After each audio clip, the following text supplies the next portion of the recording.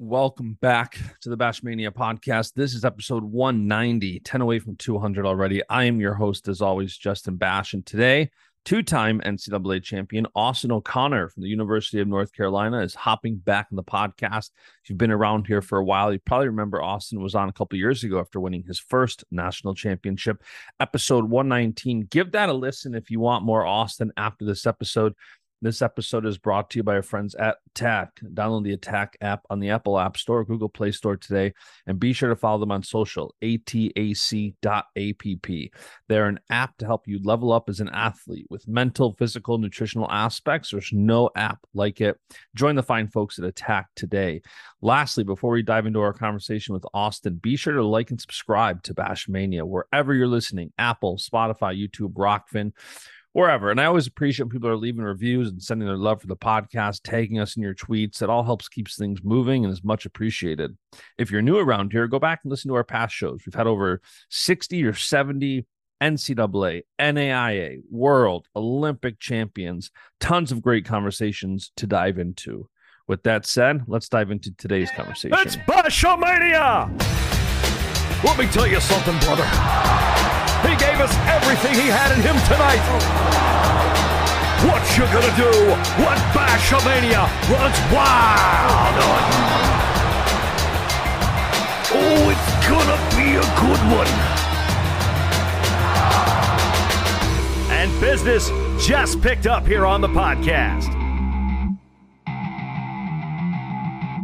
Oh, yeah. We're back. Austin O'Connor is back in the podcast. How are you, man? Good. Thanks for having me on. Of course. It's a pleasure to have you back on the podcast. It was fun having you on a couple of years ago after you won. And I kind of went through and I skimmed through that episode because it's funny, you know, the journey you've had since then, ups and downs. And I actually want to kind of pick up right where we left off. You know, you were on here in 2021. You won a national championship. And then fast forward a year, you end up having to medical forfeit out of the 2022 NCAA tournament.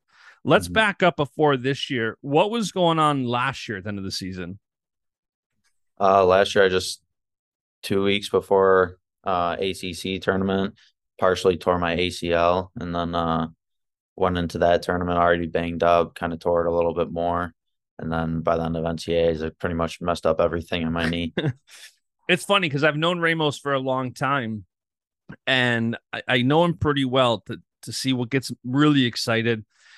And I remember being on press row like it was yesterday. And when you won that last match to lock in All-American status before you had to forfeit the rest of the tournament, Ramos and Coleman looked like you just became an Olympic champ.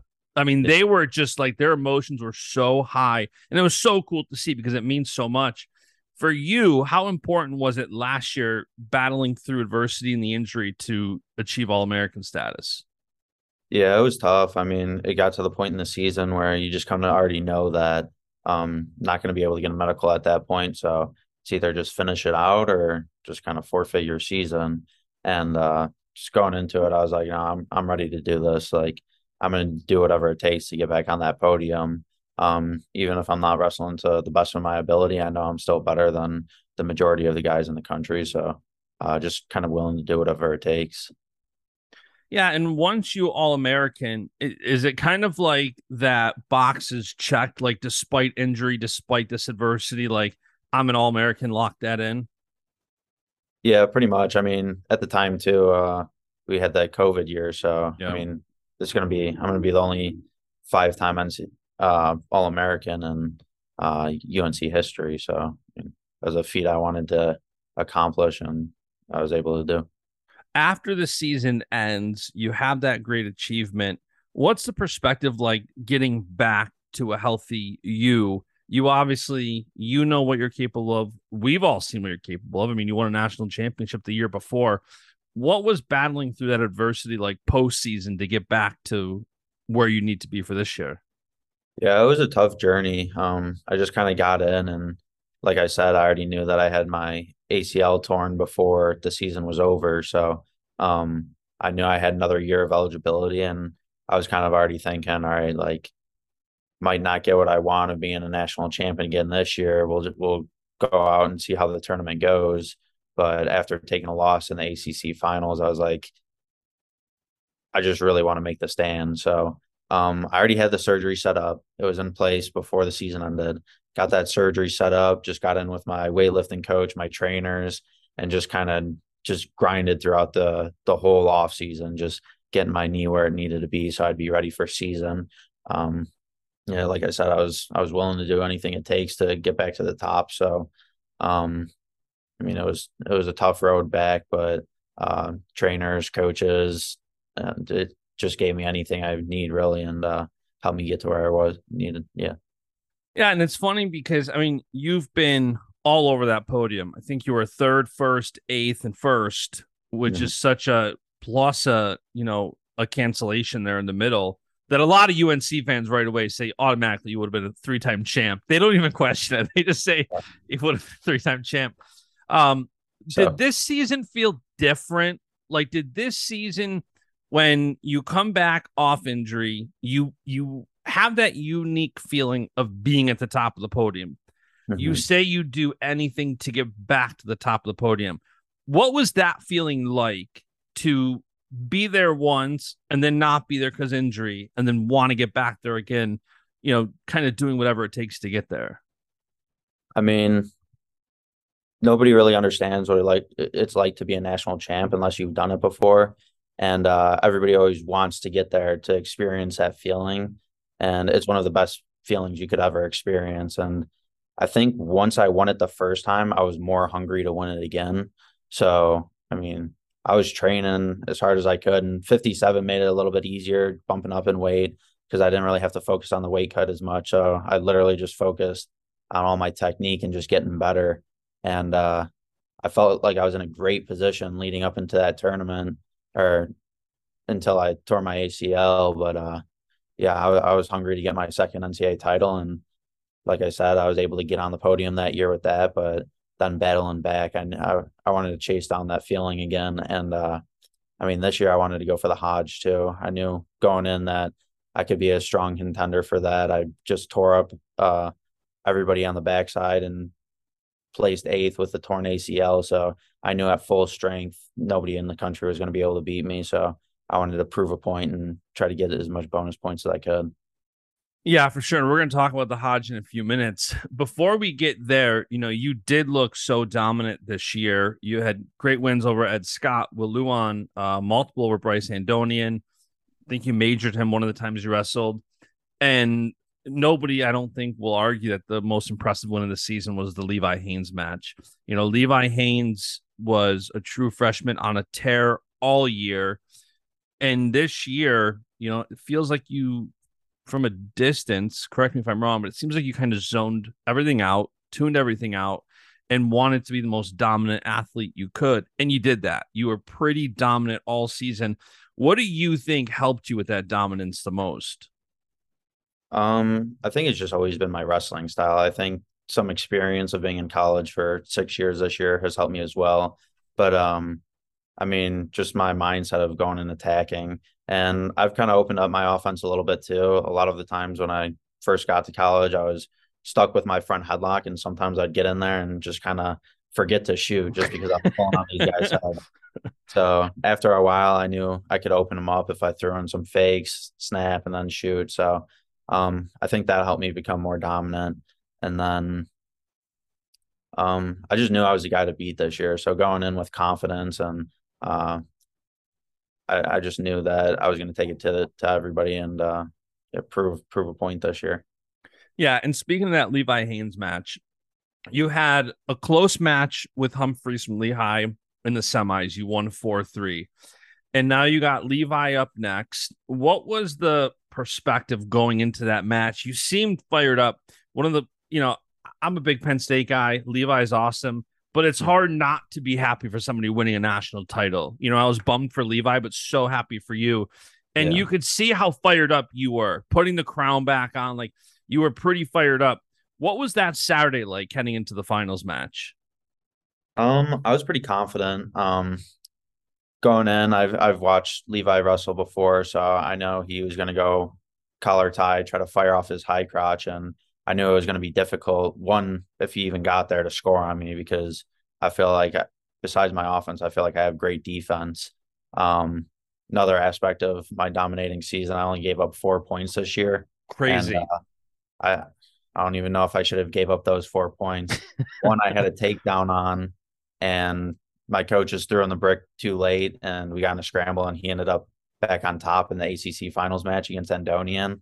Yeah. Um, I had like 4 or 5 takedowns, but they all kept getting erased, and like he's just so funky. The refs didn't know what to call. So uh yeah, they didn't give me my takedown, and we didn't challenge it fast enough, and he got that takedown.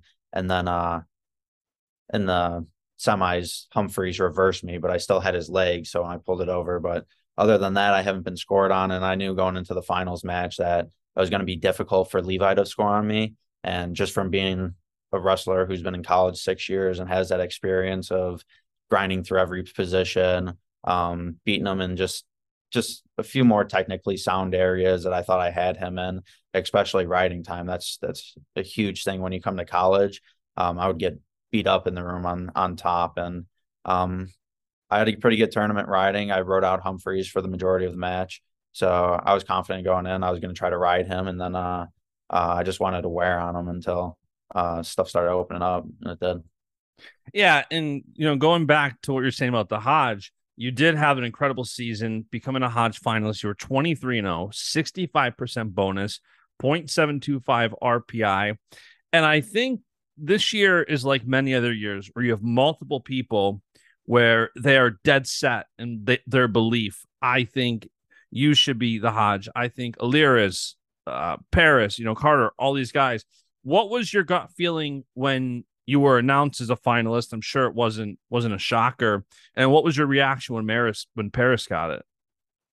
Um, Honestly, like I was a little upset, but like I didn't care too much. I mean, it's so hard to pick nowadays. I mean, I think we had 7 guys undefeated, and nothing against Yanni, but I just feel like it was tough to put any of those guys in the running at all. We had all 10 were finalists this year, and I know Yanni for sure had a loss. I think Vito and there's like 1 or 2 more people with Yeah, losses. Brooks had a loss, Vito had a loss, O'Toole had a loss, and Yanni had a loss. 4 of them did.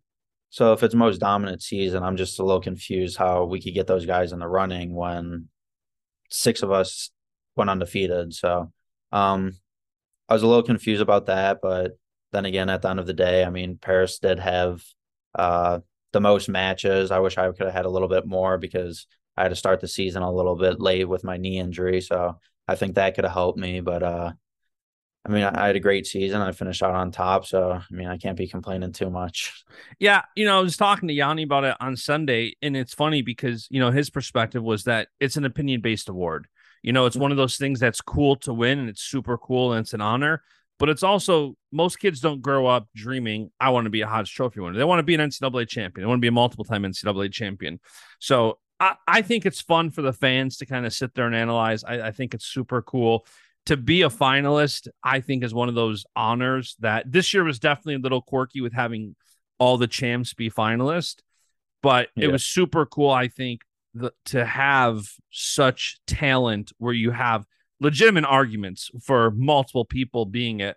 One of the most, you mentioned it, one of the most dominating aspects to your season was your defense. The only takedown you gave up, Tony's fault. You didn't challenge it soon enough. Yeah. What do you think went into and allowed you to have such a great defensive season? That's just another big part of college wrestling. I mean, you just got to stay disciplined in your stance and just real stingy on everything you do. And I feel like I got to the level where I give up very few openings for guys to score. And I didn't think anybody was going to be able to score on me this year just because I felt strong at the weight. I felt like I was technically sound. I wasn't giving up these openings, and I was going to be able to capitalize on their mistakes more than they're going to be able to capitalize on mine. And the only one that really wrestled me this year, I felt that had a really good strategy was Humphreys. He didn't really attack. He didn't let me get my hands on him and pull him into a front head or kind of slow him down. He kind of kept his different distance. So, I mean, I feel like that was these guys' best chance of maybe sneaking a win on me. It's kind of kind of sit back a little bit and wait for something to come. Because yeah, I mean, I was going to go after it and try to open up the match. Now I say it's Tony's fault that he didn't challenge soon enough, but I do like Tony. I'll have to take the blame a little bit for that too. I should have got there. To that effect of Tony and Scott, I know them both pretty well. They're good guys. Reflecting back now, you've been in college 6 years. You've known these guys a long time. What has your relationship been like with them? And as you look back in this collegiate career, you guys have kind of built a legacy. You're their first NCAA champion. You made history at UNC. What has that relationship been like for you? It's honestly built up over the years. When I first got here, I wasn't even really Coleman's guy or Tony's guy. I was around guys like Bryce Hossman and Neil Erzman. Those were the two that really recruited me here. I talked to Coleman and Tony a little bit, but I just knew having them on staff, they're going to be great coaches and great people to be around and everything. But then those two coaches left, and kind of Coleman took me under his wing and was there for anything I needed and there to help me out. And same with Tony. Tony really started helping me out. And I think Tony has a very similar style to mine. And I think a lot of his technique is really good. He stays very positionally sound and he gives up very little openings himself. So just kind of translating my style into a guys like that help. Has there been any stare downs in the practice room between you and Tony? Yeah, there's been a few. Yeah. One of the things that I noticed when, Sunday morning as a wrestling fan, there's so many different things to take away from the whole championship weekend. One of the things that I noticed right away was the parity with conferences. You had Big Ten with 3 champions, EIWA with 3, ACC with 2, and Big 12 with 2. And it's kind of the first time we've really seen like an equal split amongst 4 different conferences. You obviously being a big part of that, being another champion for the ACC again. Have you had time to really reflect on that and kind of your impact in helping really kind of grow the ACC? We're seeing over the last couple of years, we're seeing audiences tune in. We're seeing the stands fill up more and more. There's more of a buzz around ACC wrestling. Have you kind of reflected at all yet on your part of all that? A little bit. I mean, I was definitely more honed in on building our legacy as a school for UNC. But at the same time, I started noticing these guys around me. And I mean, we definitely have a bunch of stare downs between the other teams too. I mean, we want to rip each other's heads off when we go out onto the mat. But then at the national tournament, you kind of start realizing you start rooting for these guys and you want them to do good as well. So, I mean, we've always had a tough conference. Like the second I got here, I had multiple guys in my weight class every year, All-American. And I think we're starting to make a big impact of ACC wrestling's on the rise. And hopefully we make a big enough impact to where we could even grow the sport more and add some ACC colleges so we have more than 6. Yeah, and shout out Rock. He's doing an amazing job on commentary and really focusing in on these guys. Mm-hmm. You talk about UNC legacy. You're definitely, established there. The last time UNC had an NCAA champion at all was also a multiple time. Tadej Jaworski was a champion 93, 94, 95. And now UNC has another champion and again, a multiple time champion. You're established in the history books. You have the legacy. As you close the chapter now on your collegiate career, what is the attention changed to for you? For me, at least for a year, it's going to be coaching and giving back. I want to be able to come in the practice room and help all these guys get to where I was. I came here to change the program, and the coaches got here the year before me with the expectation of changing the program. And I was the first building block to do that. And I mean, just in the 6 years that I've been here and the 7 years they've been here, our programs kind of did full turnaround and it's kind of producing results now. So we want to continue that going forward. And we got some good guys coming in. The last class that we just got in last year, we got some hammers in that class. So I'm really excited to see what they could do next year and just kind of keep helping them out and keep building to the legacy. Is there still plans for Italy? I know the last time you were on here a couple years ago, you talked about possibly competing for Italy in the future. Is that still on the table? I don't think so. I think after coaching, I'm going to try to do some MMA in my free time. So if I can find like a local gym around here or something, I'm going to start picking that up. But with COVID and everything, it was just kind of complicated process of getting my citizenship. And I don't know, at this time, I don't know if it's even worth it anymore. So, Yeah, yeah. for sure. Another thing about your future that I know a lot of people are anticipating, UFC was baiting you into it the other day. They showed the takedown. You said the time is coming, the time is near, something along those lines. What are your MMA plans? I know you just mentioned you want to, try to start training a little bit. Have you solidified a full game plan, or is it kind of a take it slowly type thing? Just kind of take it slowly. I mean, I'd like to get a job here for a year, and if I get a job here, I'm fully invested in helping these guys do better. But I mean, I've handled the workload of school, wrestling, and everything else for years, so I don't think it will be that hard to find a little free time to go train. My entire day will just pretty much be training. It's either to come in and help these guys, um, or I mean, just stay in shape, really. So. Yeah, I don't think it'll be a hard transition. Yeah, and when you're seeing the success, we're seeing so many wrestlers. I feel like it's such a common theme lately on the podcast. You're seeing all the success, all these wrestlers in MMA. Does that further kind of scratch the itch of wanting to get in an octagon? It doesn't seem like you're too, I need to go fight tomorrow. It seems like it's kind of in the distance.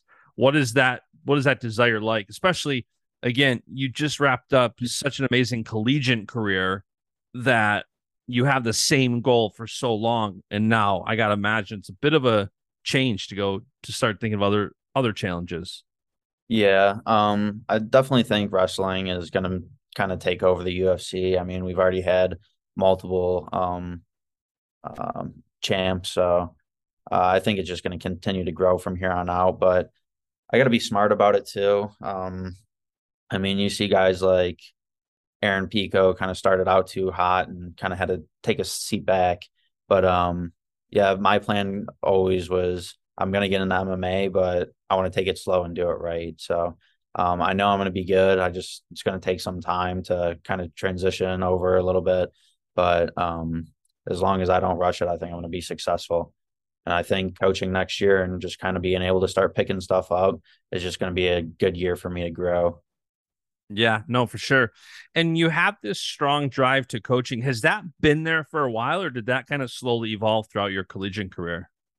Yeah, so I've always loved coaching. I mean, even when I was young, I was helping the younger guys coach. When I was in like sixth grade, I was always helping the younger kids. And then after I won my first national title, I actually got hit up to do a bunch of camps and just kind of flew all over the country. I think I did 13 camps that year. So I was just like Dang. literally flying around all over the country for the whole year. So this year I kind of had to limit it a little bit because 13 was a little bit much. Yeah, I'd say so. Yeah, Um, I think all the kids picked up on the stuff pretty good, so I liked it a lot. Speaking of coaches, one of my favorite coaches in the sport, Izzy Martinez, Izzy Style, a guy you know very well. When you look back on having coaches like Izzy, we mentioned Tony and Scott and UNC coaches. Looking back further, you're from Illinois. Izzy was your coach before college. How has that helped you throughout your career? And you kind of look back on your time with guys like Izzy. Yeah, I think that's one of the things that's kind of made me successful is you have to like see what's going to get you to the next level. And I knew he was one of the people that were going to be a part of that. I knew what he was doing was good. He was growing um, his club down in Illinois. So having him around me, my high school coach, Dan Manzella, who competed for U of I, and everybody else that I had around me, they were the right building tools to get to where I needed to be. What was it like wrestling Will Luan in the quarterfinals? You guys used to battle back at Izzy, right? Yeah. Yeah, I was pretty confident in that matchup. I kind of knew what Will had to offer. He was gonna wrestle hard. I mean, he might be the wrestler with the most overtime wins I've ever seen. Oh, he So was. He was like nine, like 11 matches or something crazy I think the overtime year stat. before, yeah, the year before he had like at the NCAA tournament, he had like 6 overtime wins or something That's alone. So, crazy. um, I've just always known how Will wrestled, and I think I've always had his number growing up too. I think I beat him a few times, and but the practice room battles, I mean, that kid has no quit in him. So, um, I think wrestling him in practice was always tougher than wrestling him in a match. Because this kid would just go nonstop, 45 minutes an hour, like no quitting him. So, it's lucky we only had to do it for 7 minutes. It is such a testament to Izzy and what he's growing there that here 2 of his club kids are now wrestling in the NCAA quarterfinals. As you look back on your collegiate career, are there any matches like that kind of stick out, whether it's opponent specific matches, anything along those lines? Um, Not too much. I mean, I definitely always remember my losses. And then I've wrestled for 20 years. So I mean, I've had a lot of matches that I don't know, just that have gone well. So I don't know. It is crazy to me that in 3 years, the last 3 years, I think you've had like 3 losses. Yeah.